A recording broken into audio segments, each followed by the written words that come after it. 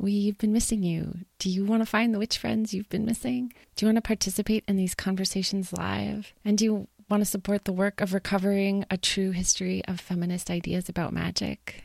Do you want to hang out? Do you want an invite to Zoom together with Amy and myself every new moon, along with our hilarious, diverse, wise, queer, creative, anti-racist, science, and awe-loving coven? You must join the Missing Witches Patreon. It's pay what you can, and we can't wait to meet you there. Patreon.com/missingwitches. You aren't being a proper woman, therefore you must be a witch. Be a witch. Be a witch. Be a witch. Be a witch. Be a witch. You must be a witch. Hi, Judy. I'm Amy. Hi, Amy. It's so good to see you. Nice to meet you. Nice to meet you too. Thank you so much for coming to talk to me today. I really appreciate your time. Yeah, it's my pleasure. I love to talk about this stuff. And I guess that's what makes you a great author. So let's just get into it. I want to welcome our listeners, the Missing Witches Coven, to this amazing conversation with an icon of feminist spirituality, novel, essayist, author, poet, Judy Crane. Thank you so much for being here. Oh, it's my pleasure to be here. My family always pronounced it Gran. Gran, and you know, it has a meaning. It used to be Granquist, which is Swedish and meant the branch of the evergreen tree. So I'll take branch or tree. Which one? And I believe your work to be an evergreen tree. Yeah.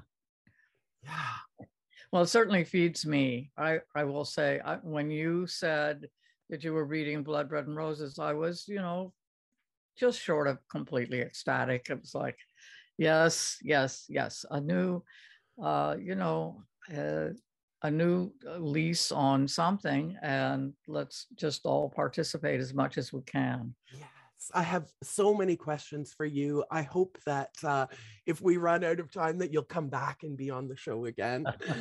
But you sort of already kind of touched on my first question with this new generation discovering your work. You said in Blood, Bread, and Roses that you started the project in 1973.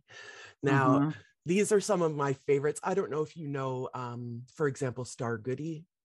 We had a wonderful conversation, and I love these intergenerational conversations so much. I think there's so much that the kids today, everybody listening, I'm doing big air quotes, the kids today take for granted and don't understand that there was a struggle that led up to. No, there was such a struggle that led up to this, is right. And it's just fortuitous that I was just in it from the beginning.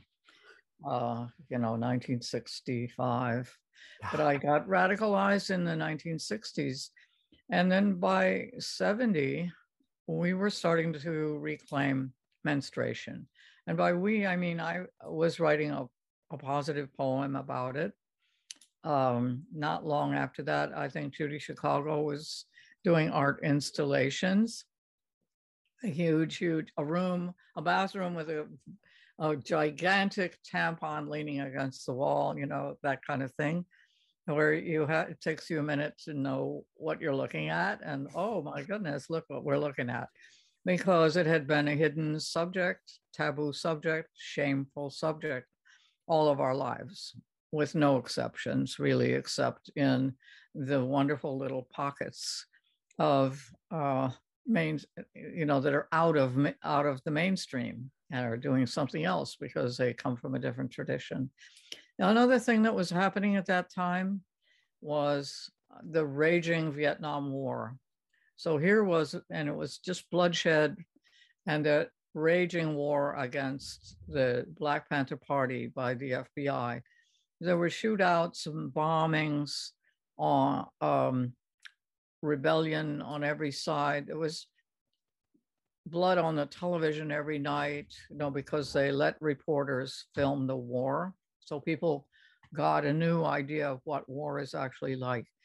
And it's only in retrospect that I look back and I see that I started taking on menstruation as a subject, as a positive bleeding in the middle of one of the most negative bleedings that the country had gone through, has gone through many. So it just made sense that to me now that I would be doing it at that particular time. And I just launched myself into it, not knowing what was on the other side. And how do you see that landscape having changed between like 70s feminist spirituality and say 2020s feminist spirituality? Well, we have so much more information now. I mean, 70s women's spirituality was just getting going. Z Budapest was just forming her coven down in LA. Max Dashu was doing her lectures on, there had been women shamans, there had been, women icons, and there had been goddesses. And she was delivering her talks, a lot of them at a Woman's Place bookstore, which my household collective helped put together as women's space. Women did not have space, public space to gather. And it was, a whole movement that we called at that time Gay Women's Liberation. We started it in late '69. And we did projects that opened up public space, opened up a house that was a battered women's shelter, opened up public knowledge about the health center that was doing abortions and many other kinds of health interventions for women. We were a busy group. Yeah, you just used a turn of phrase that I love so much. I'm going to carry it with me. Household collective. Yes. Can you tell me and our listeners about your household collective and how we can make these ourselves? Well, we have to bring the house prices down, don't we? Have one of the things that worked so well about our movement was that housing was really cheap at that time.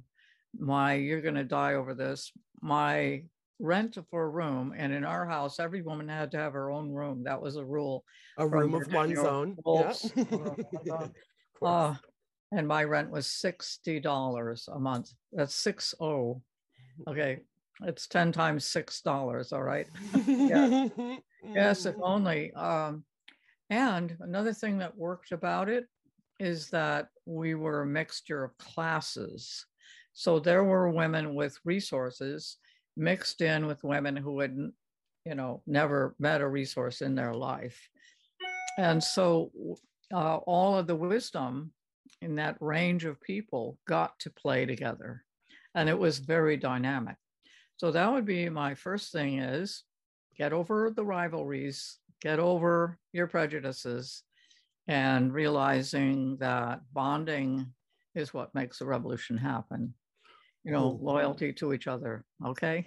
I'm just taking a moment to write down bonding is what makes a revolution happen. Mm-hmm. Oh, please talk more about that while I write down this sentence. You have to be loyal to each other. You have to turn out for each other.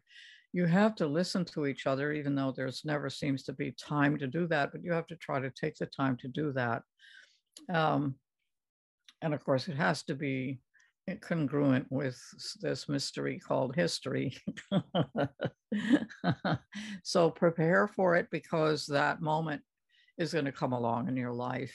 We know it is, because there are so many things going on that are wrong. And we knew them all then too. We knew what the racism was all about. We knew the suppression of people of color, and we were struggling about that. We knew the bad things about the war, and we were struggling about that. We knew, all kinds of civil rights needed to be acknowledged, and that women had to fight for what they had. And the LGBT movement didn't have its alphabet yet. We were just all gay. We were all gay to begin with, then we became lesbians and gays for a while, and then we became lesbian, gays, and bisexuals, and then now we've got trans folded all the way in, and we've got more to the alphabet. So it's ongoing. It's an ongoing process. It's a revolution that got started in that era, and with roots in the 50s, and has never stopped from my point of view. So I was riding a train called Revolution. and what did it consist of? What did I need to do? How could I contribute? And so I had done a lot of my early poetry by that time, and that was really spurring to people. There were several of us poets who were, busy organizing with our work. And then I just jumped into menstruation because I wanted to answer the question, what have women contributed to human culture? Because the mainstream stories were saying nothing. Babies, they were saying babies.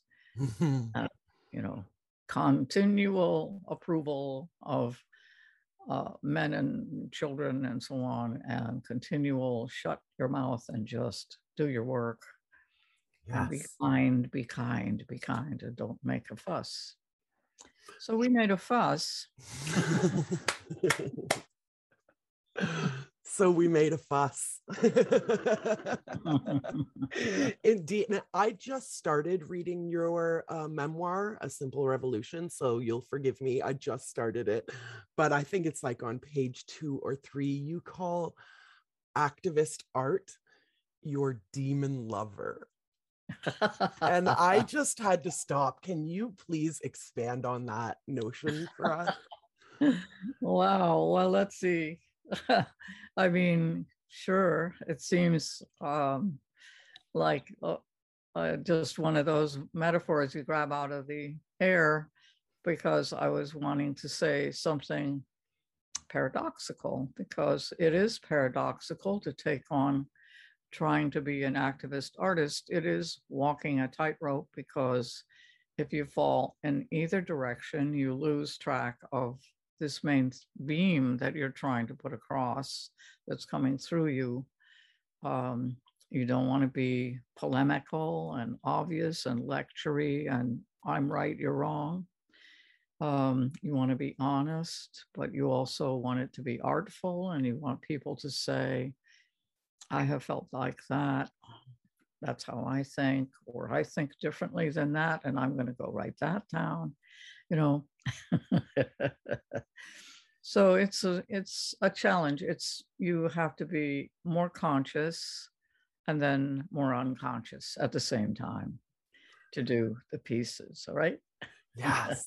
And I think that's part of the great paradox of, witchcraft, as we call it, or yes. There's another paradox. Where did I have that word in my notes? The great paradox of menstruation, I think you called it. Yeah.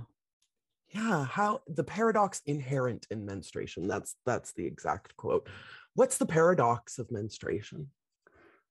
I think it's that it's so foundational to who we are as human beings, and it can be and has been and is being interpreted in so many radically different ways. It's like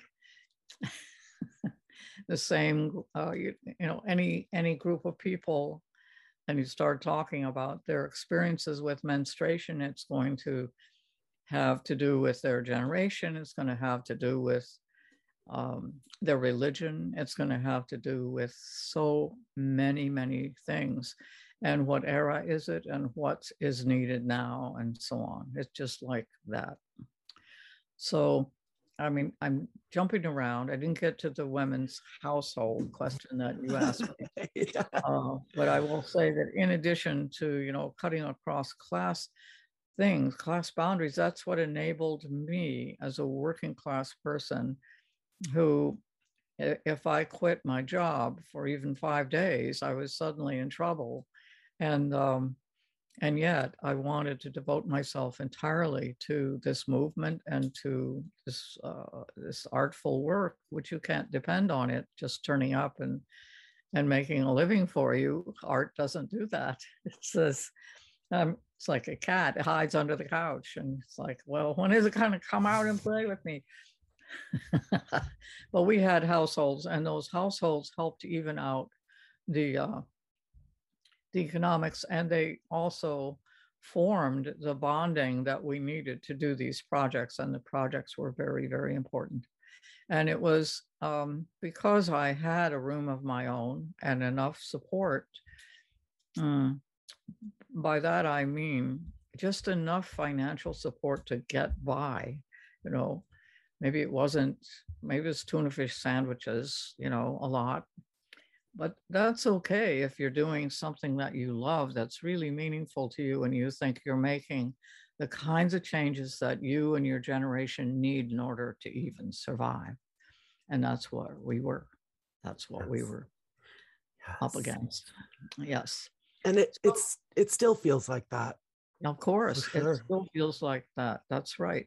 Because the things that surfaced as problems in like the 60s, like Rachel Carson's Silent Spring, making us aware that, oh, human beings are a problem to the planet and to ourselves by the everyday stuff that we do. And now what do we do? So, you know, the questions are enormous, but the solutions are right there in front of us. They're not that complicated. They just require some attention. And that means heads out of the sand, look each other in the eye, say, what is important to do? What can I do?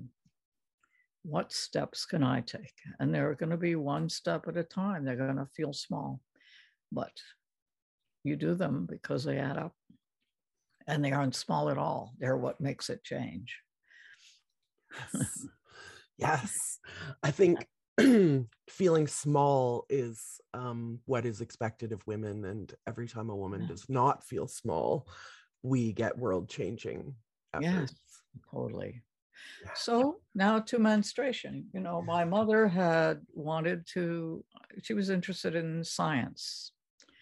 So I thought, okay, if I take on the subject of menstruation, it's going to run me into science at some point, because it is, I already knew, connected to calendars. So connected to the lunar cycle. So it's got to be connected to calendars, and it's got to go back in time. And of course it does. It goes back to markings on Paleolithic bones that give every indication of being markings of a menstrual lunar cycle, of a time that we are supposing that women's cycles were completely synchronized with the lunar cycles. So I just started going back in time, talking to people, reading everything I could get my hands on, and just putting the witchy vibe out. Menstruation is mine now, so give it to me, you know, kind of thing. Mm-hmm. Get humble, right? But not too humble. Yeah. And people start bringing you their stories, and they bring you this article and that article, and this might connect and whatever. And here I am, part of this generous movement where people wanted their artists to succeed. You know, they wanted the people with the public voices to know things, so they just show up. That continues to happen. I heard you needed this here, you know. Yes. And I don't even remember where it came from, but here's the perfect article. So my research and the library, and we didn't have the web. We had a lot of word of mouth, and the bookstores, which were our library, our college, our performance space. Yes. Yes. And so I started with it, and not having any idea what was on the other side of it. I thought probably something minor. It's going to be like connections to science, like that. And I mumbled along with that. By mumbled along with it, I mean, I would talk about it in my public presentations, which were like 85 of them a year or something at that time. And people would bring me stuff, and somebody would tell me, well, when we were 11, we could levitate. So, I would ask an audience, how many of you levitated when you were 11? And, 20% would raise their hands or something. And I thought, oh, this is real. This has got to have something to do with something. And, other kinds of questions. So I wrote notes, lots of notes, and just started from questions, just from questions, not like I had answers or preconceived idea or anything like that. I was a feminist. I was belligerent about we menstruate, you don't, kind of thing. It doesn't go anywhere. It isn't the story anyway. And it took me until 1992 to finish this as a book, the one that you said you read, Blood, Bread, and Roses. Yes, I have it right in my hands. Yeah. And there's something close to the beginning. You asked, why is God so mean to girls? And now that you've reclaimed menstruation as power, have you changed your thoughts on whether or not God is mean to girls at all? I've changed my mind about God so many times. It's really absurd. But yeah, that was my question when I was 11, was in 12. And I didn't want to be a girl. And one of the reasons was menstruation. The other was breasts, two of these marvelous things. So writing this, and I had ghastly cramps, just ghastly cramps, the kind of cramps girls get when they don't want to be girls, especially. And I didn't see any purpose for it. I knew I wasn't going to have kids. Why should I even have periods? The same questions that come up now. Only now people can actually do something about it and say, well, I don't need this, goodbye. But my research, which happened, I was 33 when I started this, and 52 when I got it published. Can you say that again, please, for everyone who's in such a hurry right now? Please say that again.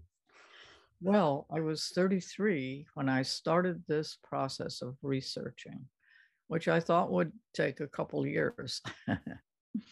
And even after I had I published an early article that was menstrual positive.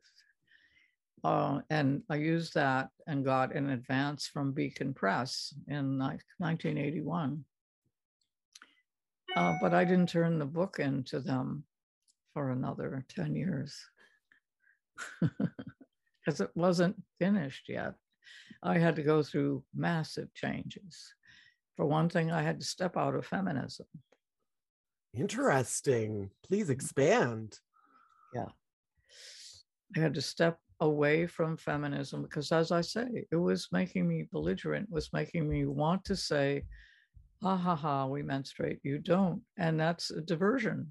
It's a diversion from what I think actually has happened.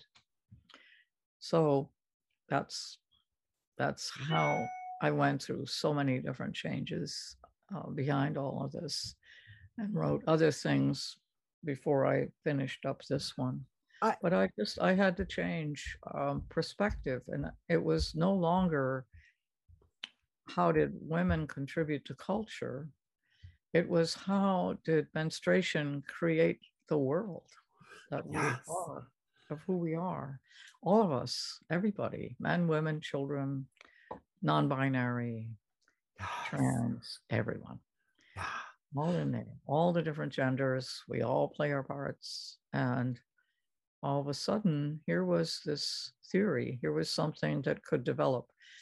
It's not all in Blood, Bread, and Roses. There's a lot of it is in there, but not all of it. It continues to develop. There's more articles. There's a dissertation that I did. And I'm about to write another set of essays that will get published because it's not done yet. It's a process. Yes. And the work, I believe, will never be done. You know, you worked on the book for 10 years, and even then it still wasn't done. We're still adding more and more and more to the conversation. That's right. And more people are absorbing the idea that menstruation does not have to be the curse. It does not have to be God is mean to us and has cursed us, but rather it can be something very, very different from that, that connects us to nature, that connects us to our ancestors, that connects us to understand creatures differently, like that. Yeah, I see Blood, Bread, and Roses as being an excellent compendium to The Great Cosmic Mother, Monica Scho and Barbara Moore. That was sort of where I started to get these like Paleolithic notions of women's contributions. You know, we sort of had been brainwashed into this notion that, you know, cavemen would smack cave women over the head, and that was the end of the story of you know, human development. But when we talk about things like language and, you know, controlling fire, it makes sense that it would have been the female of the species who was interacting with one another more so than the hunters. I would say. So I mean, why is it just patriarchal power hungriness that has created this shame and erasure around the subject of menstruation? That is such a great question, and it's one that I want to put in an essay, so I'll just give you a short answer. Yes. That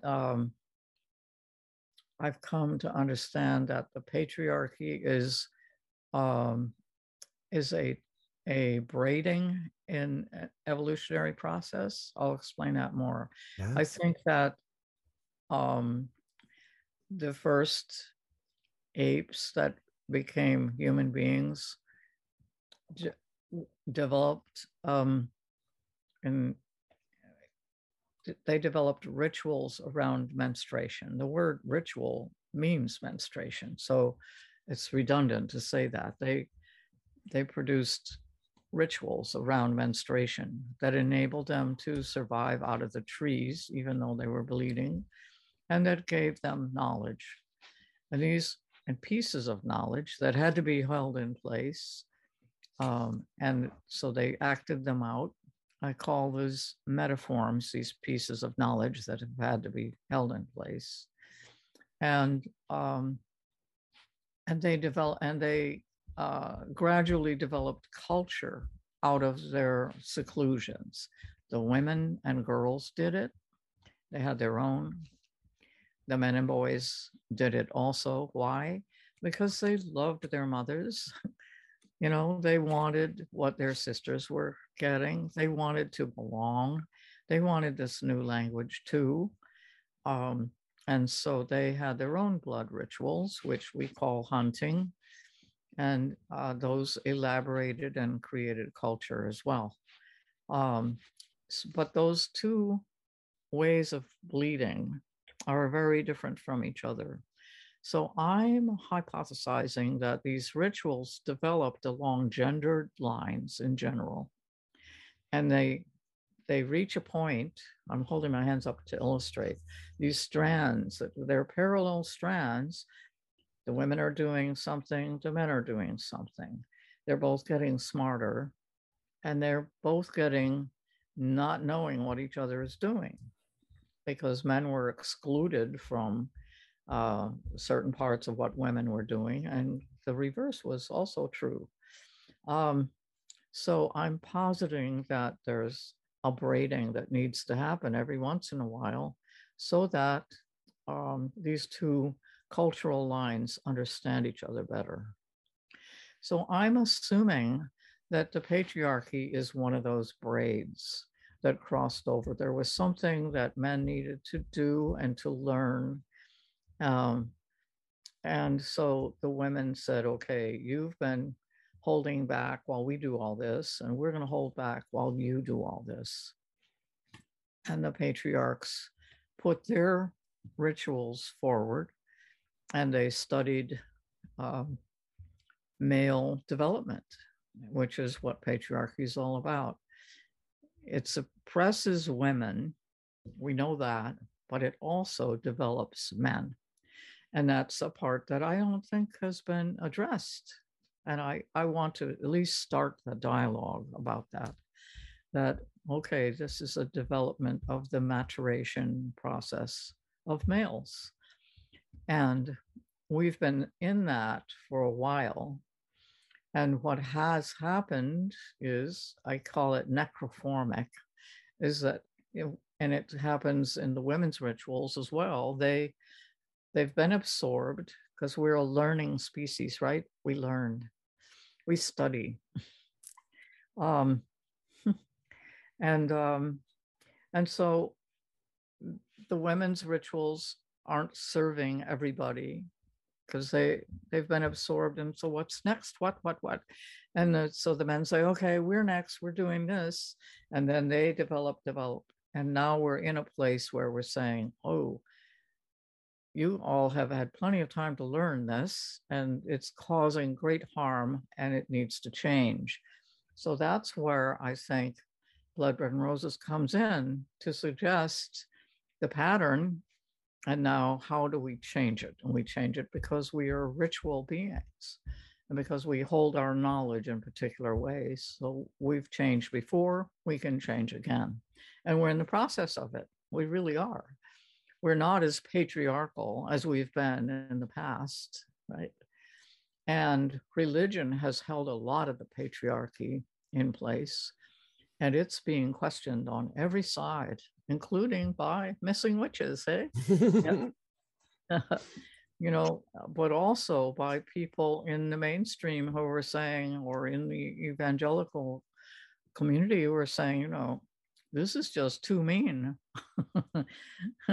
God is being too mean to girls, you know, kind of thing, and too mean to LGBT people and too mean to people of color. And so something has to change. So we're saying, oh, what about all these goddesses? This could be a change, right? And we try to define them along lines that say, okay, this is earth-centered. This is not sky-centered, earth-centered. Hello, we don't care if you take a rocket to Mars and leave. Goodbye. We're doing an earth-centered something right here, right now, and that's part of our change. So my short answer, not long. Yeah. We love a long answer. Please expand is one of our mottos around here. We love to expand on these ideas. So I'll tell you a little bit about me.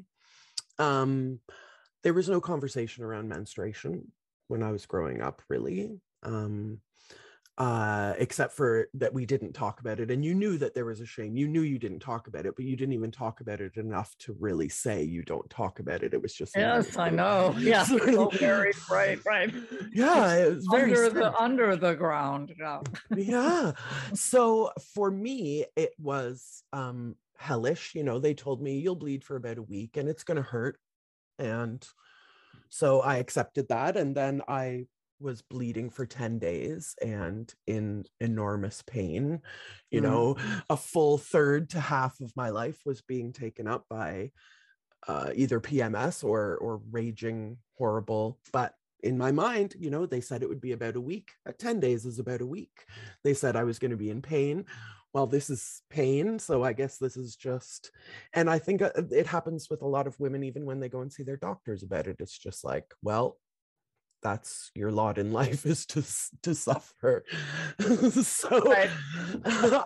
I will say that as a 40th birthday present to myself, I started talking to my GP and my gynecologist about ending this. I ended up having an ablation, which, for those listeners who don't know, they basically just burn out the inside of your uterus so that you stop bleeding. You still have a menstrual cycle, but you stop bleeding. And for me, this was, you know, again, like I say, I was 40, I have no children, and they weren't in the cards. And I said, I can't lose a third of my life to this anymore. Right.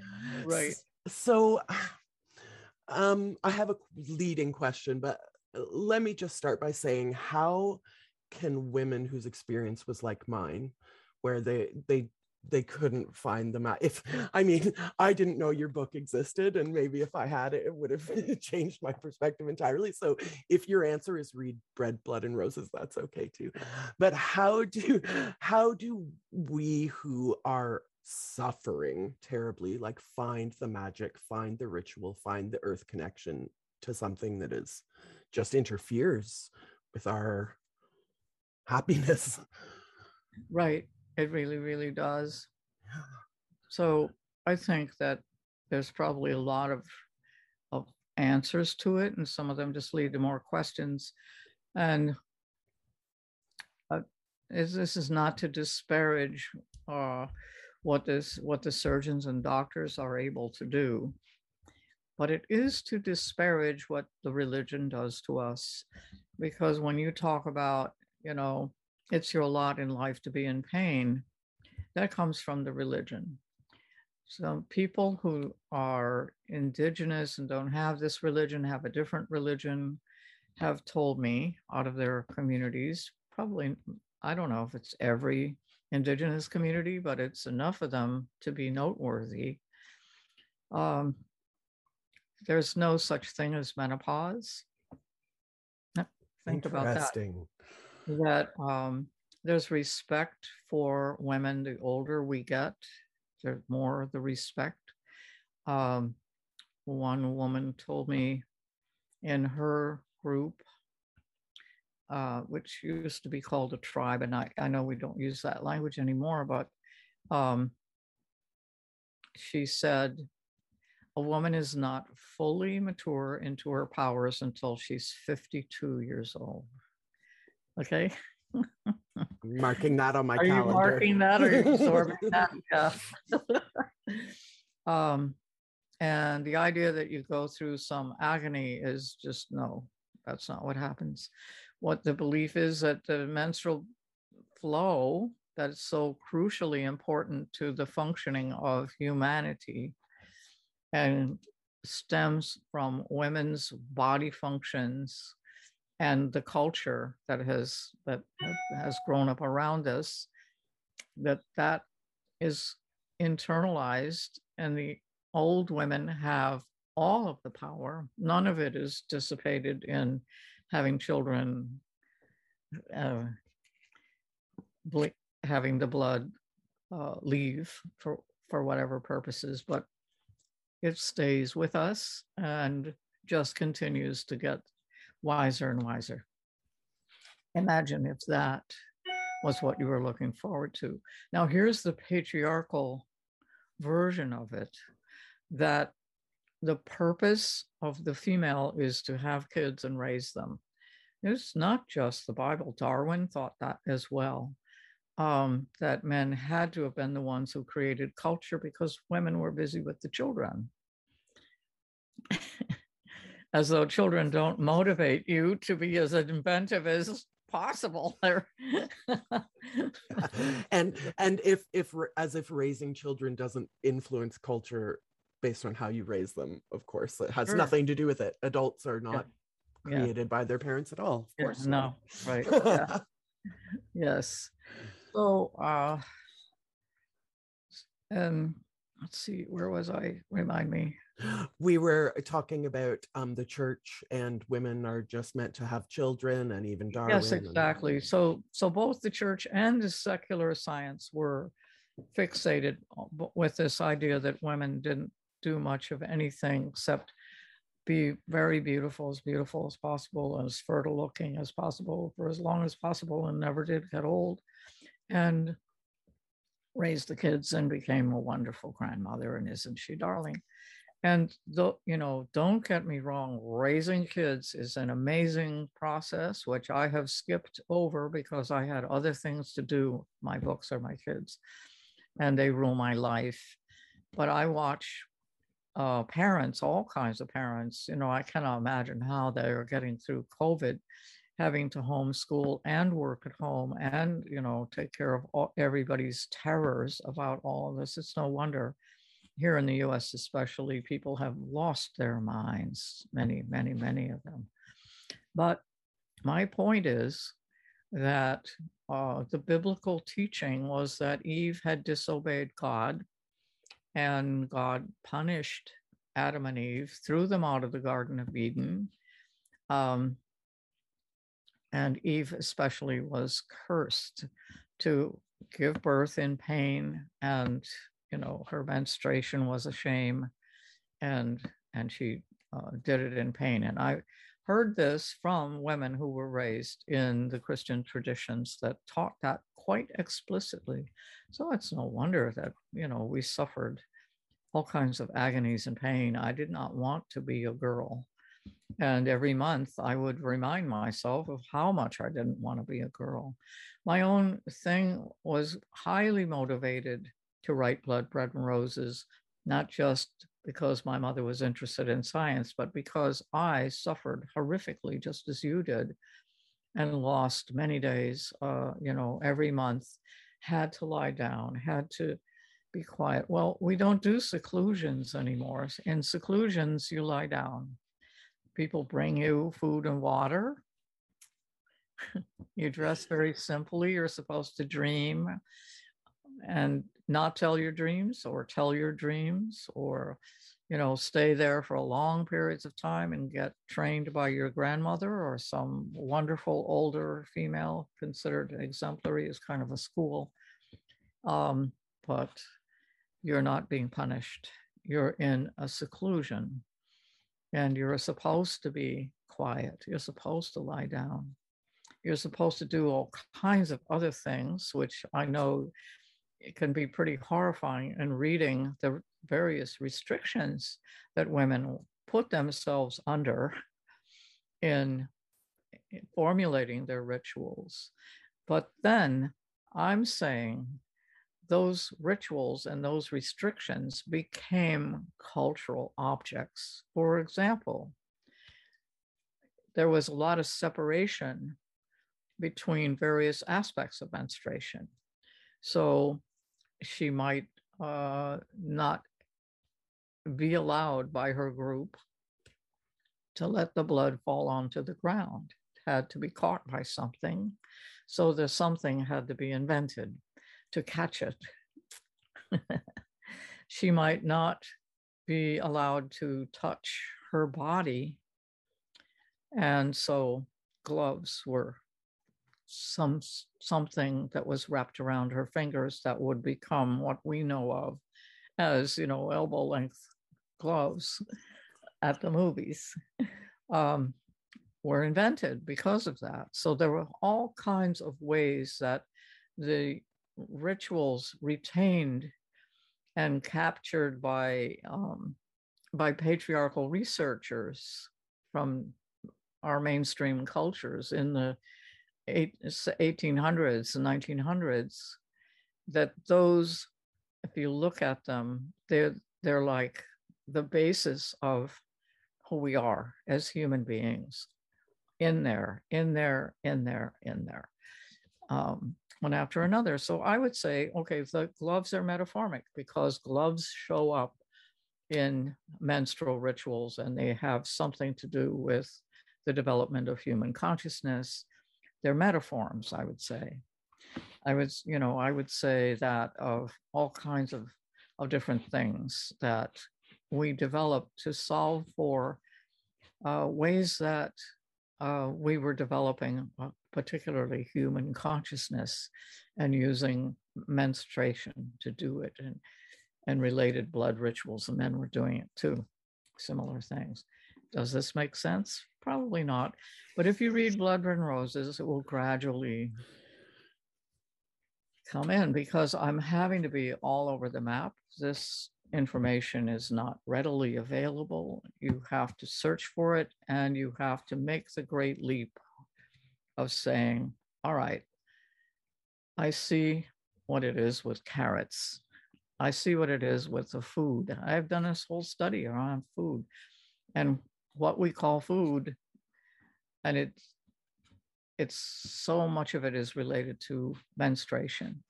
It's like, how is that possible?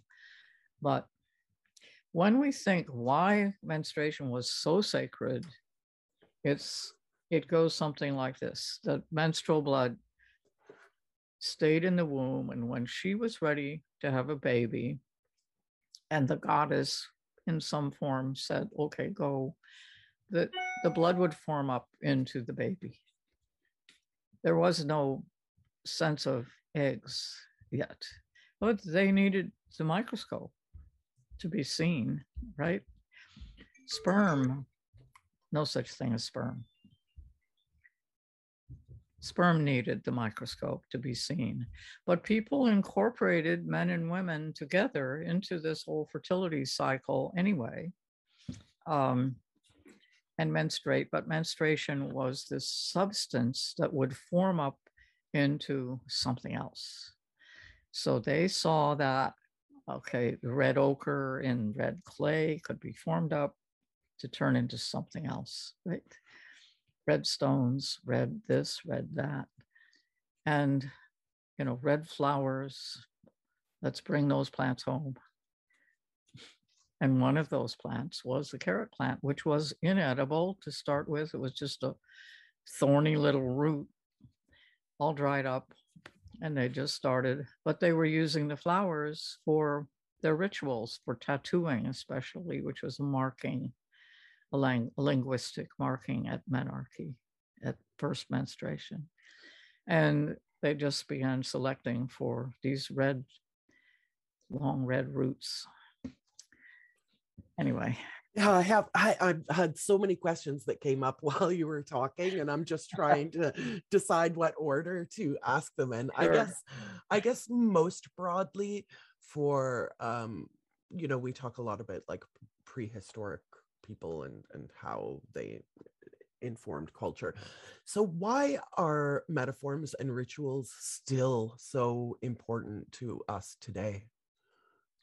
Oh, well, yeah. Well, I'm a poet, so working with language is my job. And crossing into everybody else's field and fearlessly stealing from this one and that one and the other one is also my job. And I have, taken it to the max. And to have a language to understand. So I'm not just saying, oh, women were important because women are smart.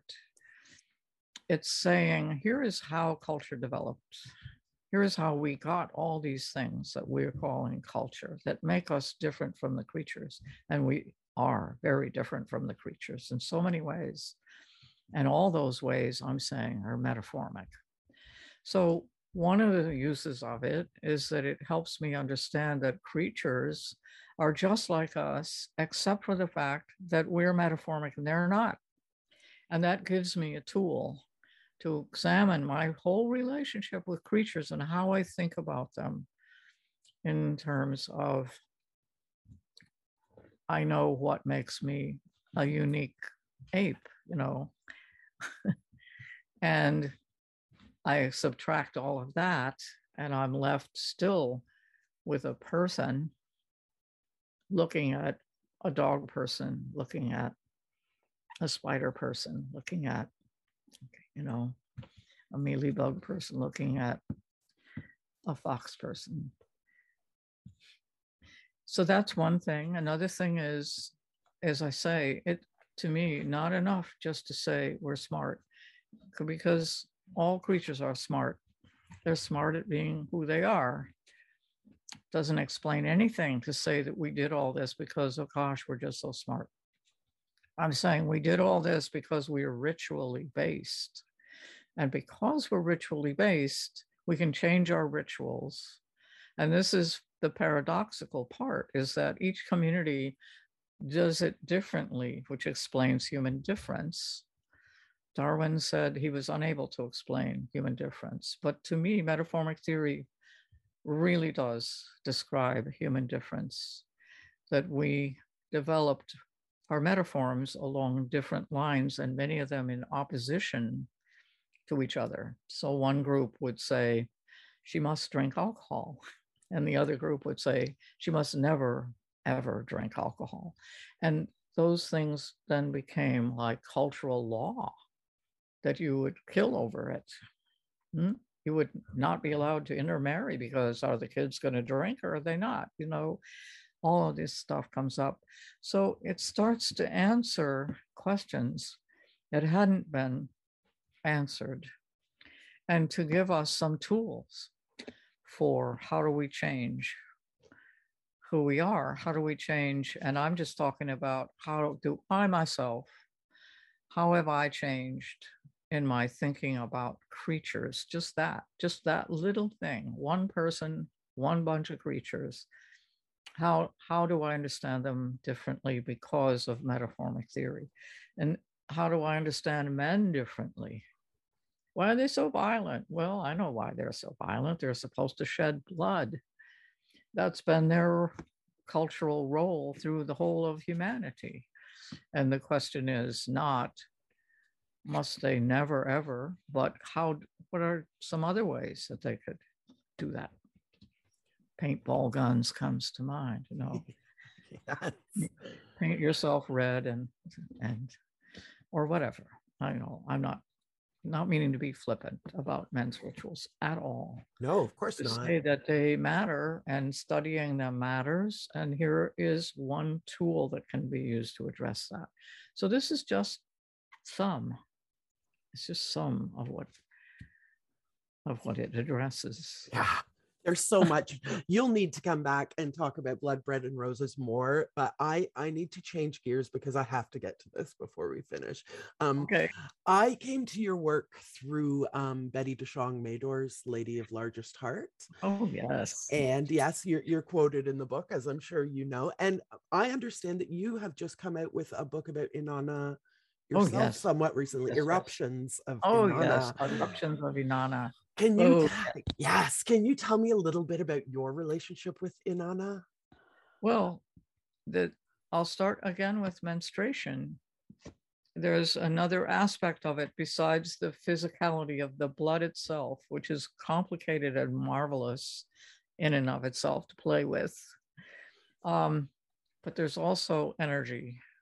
The kind of energy that, causes us to go contort in pain, and the kind of energy that flows through us and makes us beautifully creative and radiantly fabulous looking and psychic and in love and our heart bursting, that I believe the ancients called Inanna, the Sumerian ancients. And those Sumerians, they created writing, so they wrote down all kinds of stories about her.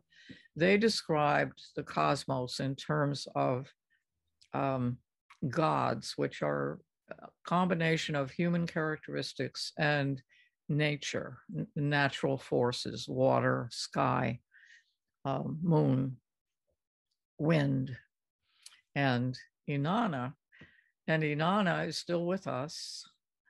She has a long history, lots of wonderful stories. I took on 8 of her stories in my book, Eruptions of Inanna.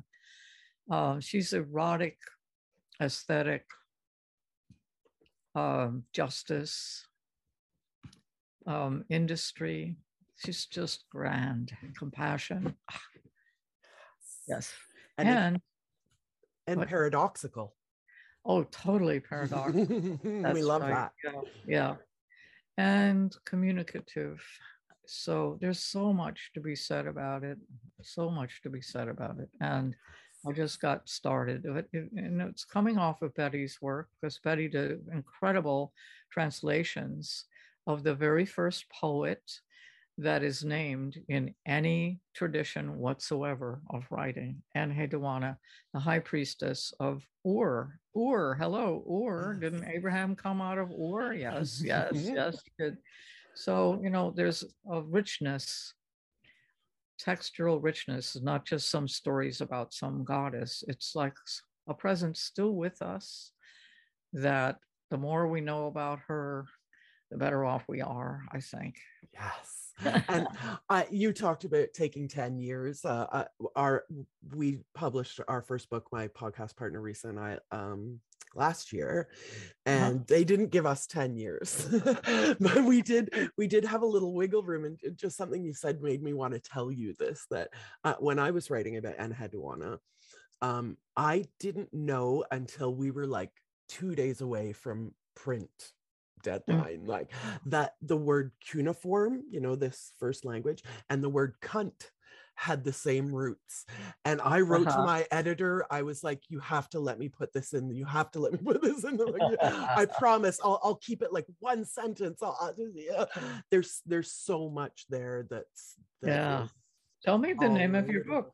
I'll send you a copy. Okay. It's called Missing Witches. I won't have you tell me your mailing address on the podcast for the world to hear, but I'll send you a copy for sure. All right. I would be honored. I'll send you my address email. Yeah. Perfect. Okay. So I watched a YouTube interview, somewhat recent, with you. I watched it recently. I'm not sure how recent the interview was. And I wrote this down.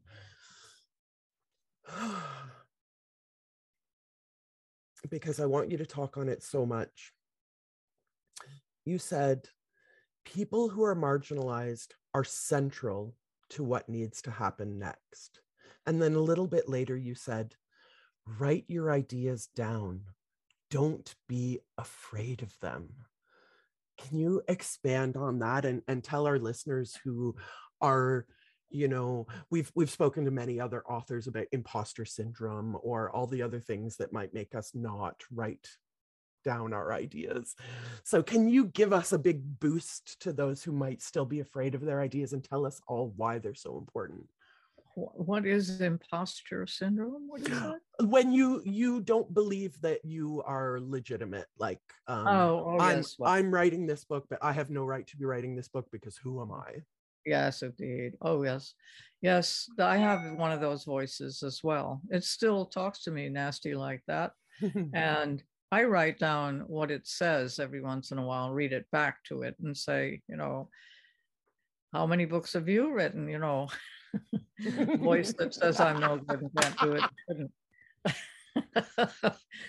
That's wonderful. So that's a tactic for that critical voice. Our critical voices are important because we need them when it's copy editing time, or the copy editor is saying this whole page needs to come out. And you go, no. And then your critic comes in and says, actually, maybe they're right.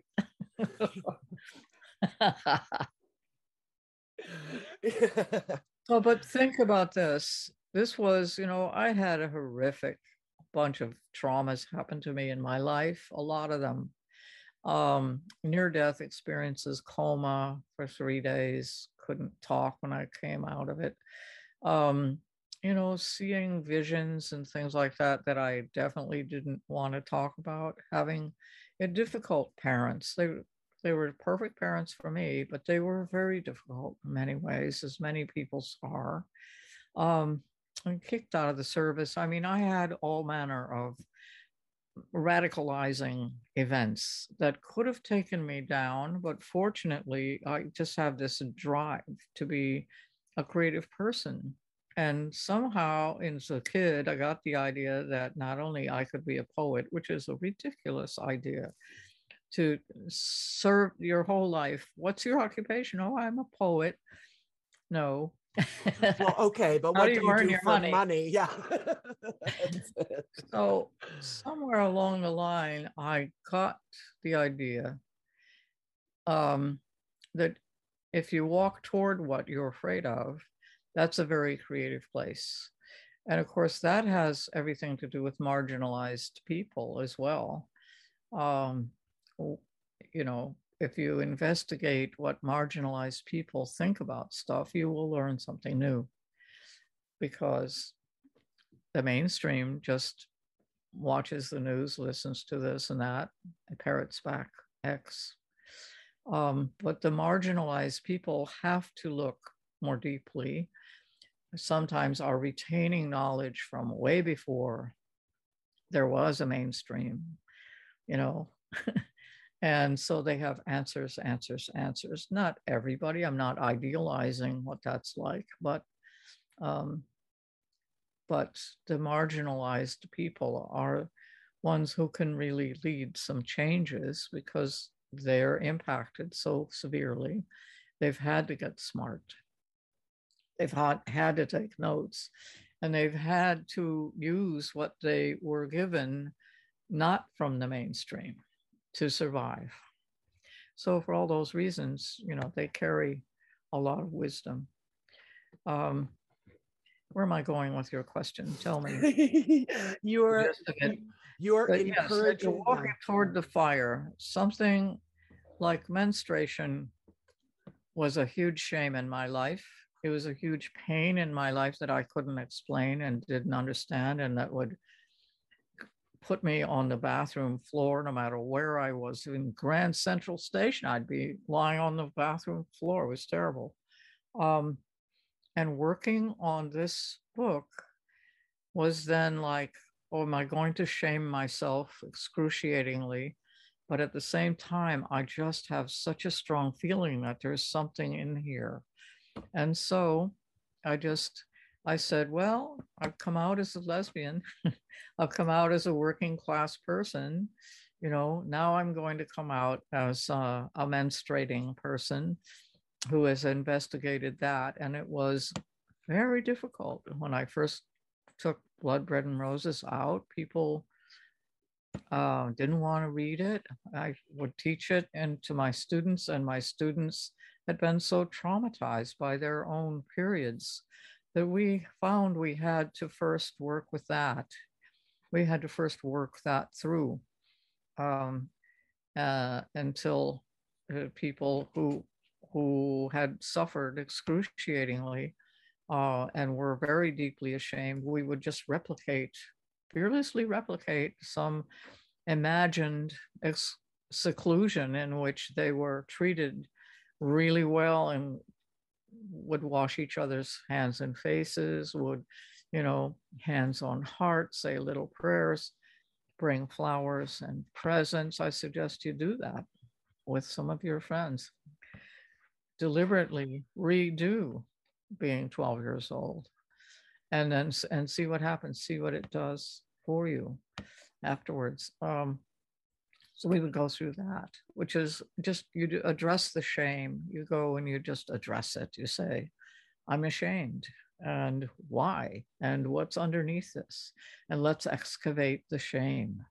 Let's excavate the fear. I'm terrified of this X. Let's excavate that. And because there's a power in that, and the power is keeping me clamped up against a wall somewhere, unable to move. What is that power? And it's my power to investigate, and I'm going to do it and just see what happens. And of course, what happens is a whole bunch of stuff. I'm not saying, oh, wasn't it so much fun to do this book?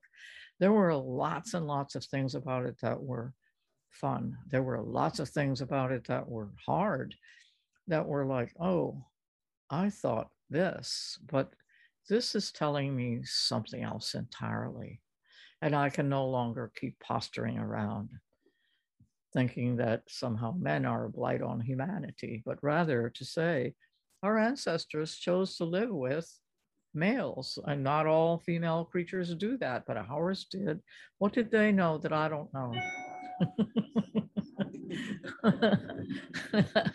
That got us where we are, that got us to this amazing place that we are, where we have antibiotics, we have surgery, incredible surgery. The men developed that stuff, the microscopes, the telescopes, that came out of men's rituals.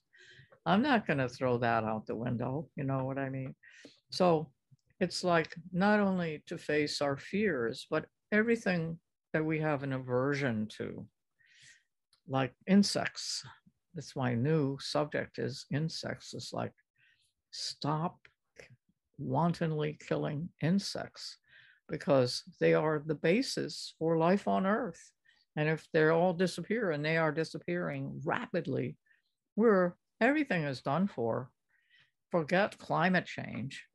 Just stop killing insects. Treasure them, get to know them, honor them, and save their lives. Ooh, do that. wonderful. I wasn't expecting that. Commonality, solidarity, and difference, even among species. Yeah. Yeah. Okay, I don't want to take up any more of your time, but I will ask this final question, assuming that you will promise to come back and talk to me again another time. Oh, I would love to, Amy. This Good. is Thank you. So my final question is, I mean, we have the great iconoclast, poet, author, Judy Grane with us right now. So for those, you and I, we're not mothers, but we can still help people raise their children. So in your best Auntie Judy, what would you tell the young mothers who are listening, who are contending with talking to their own daughters about their menstrual cycles? Yeah. Well, I'll say what I know from other mothers that I have known since a consciousness developed, that it was from a lot of it from spiritually based women talking to indigenous women, ex-mainstream, like witches and so on, talking to indigenous women about what did you do in your group that was different, and then adopting it, as well as Blood Red and Roses, but other writings as well, I'm saying, is some people have been in situations where they could take a group of girls through a particular kind of initiation with the participation of the mothers and grandmothers, to give them a different orientation about their bodies, about their abilities. One in particular in Northern California, there was a shallow river, and they put a rope across the river, had the girls hang on to the rope and come across the river. But this is after a year of teachings, various teachings and so on. You know, it would be interesting to talk to those now adult women about, did they pass that on to their kids? Do they think they benefited? Were they able to talk about this in other contexts, or was it always have to be a secret? But for other mothers, they're going to find the kids don't want this. The kids have been to school, and, you know, they have their own language about it, which maybe they want to get rid of it altogether because who needs it? And for that, I would suggest that all of us who have any kind of information that's different, write books for the kids. You know, if I would take the time to write what I talked about, but to write it in such a way that it might be appealing to a 12 or 13-year-old, who then would have a different orientation, perhaps, toward her body and what it has achieved. But I don't know. I don't have some answers. It's going to be so individual. A lot of mothers, that's a special day, the first day of the period. And so as soon as the kid feels like it, it's a mother-daughter day, and here's the cake, and let's go to the walk to the pond and talk. Let's do something special. Let's invite Aunt Emily over and have flowers. Bring your best friends if you want to, but you don't have to. And if you need to keep it a secret, then do that, because everybody's situation is so different right now. And that needs to be taken into account. Well, also, the mothers need to deal with it first, because otherwise they're likely to lay their trip on the kid, their needs, what they want.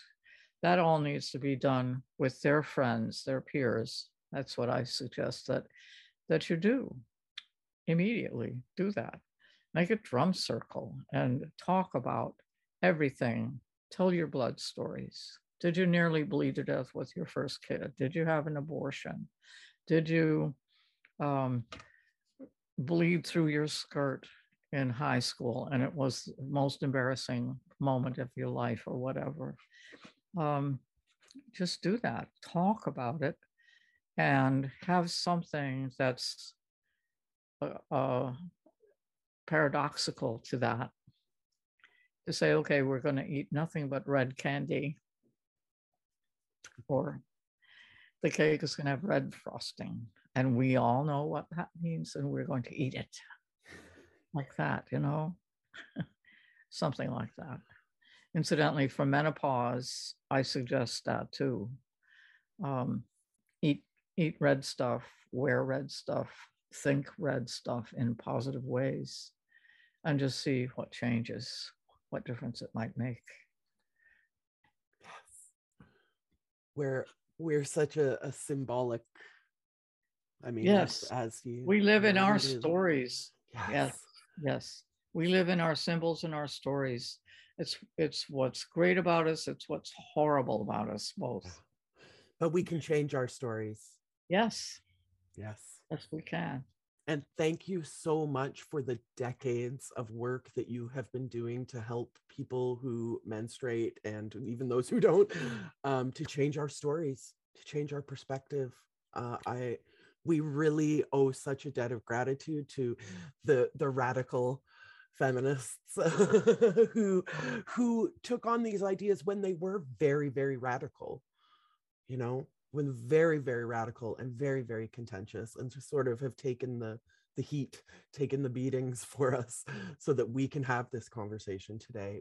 I'm just so grateful for all of the work that you've done and taking the time to sit with me today. Thank you. Thank you. Thank you very much. I'm really thrilled that you're interested in it. That's, that's what an author wants. That's what a theorist wants. That's our favorite thing. It's like, oh, so you're feeding me. Believe me, you are. That's how our witch energy works. Yeah. Yeah. So I will be back in touch once I have read Eruptions of Inanna. Okay. And we will talk again. Thank you again so much, Judy. Well, you're so welcoming me. Thank you. And thank you to the Missing Witches Coven, as always, for joining us. We love you. Yeah. Blessed be. Okay. Thanks, Judy. Blessed be.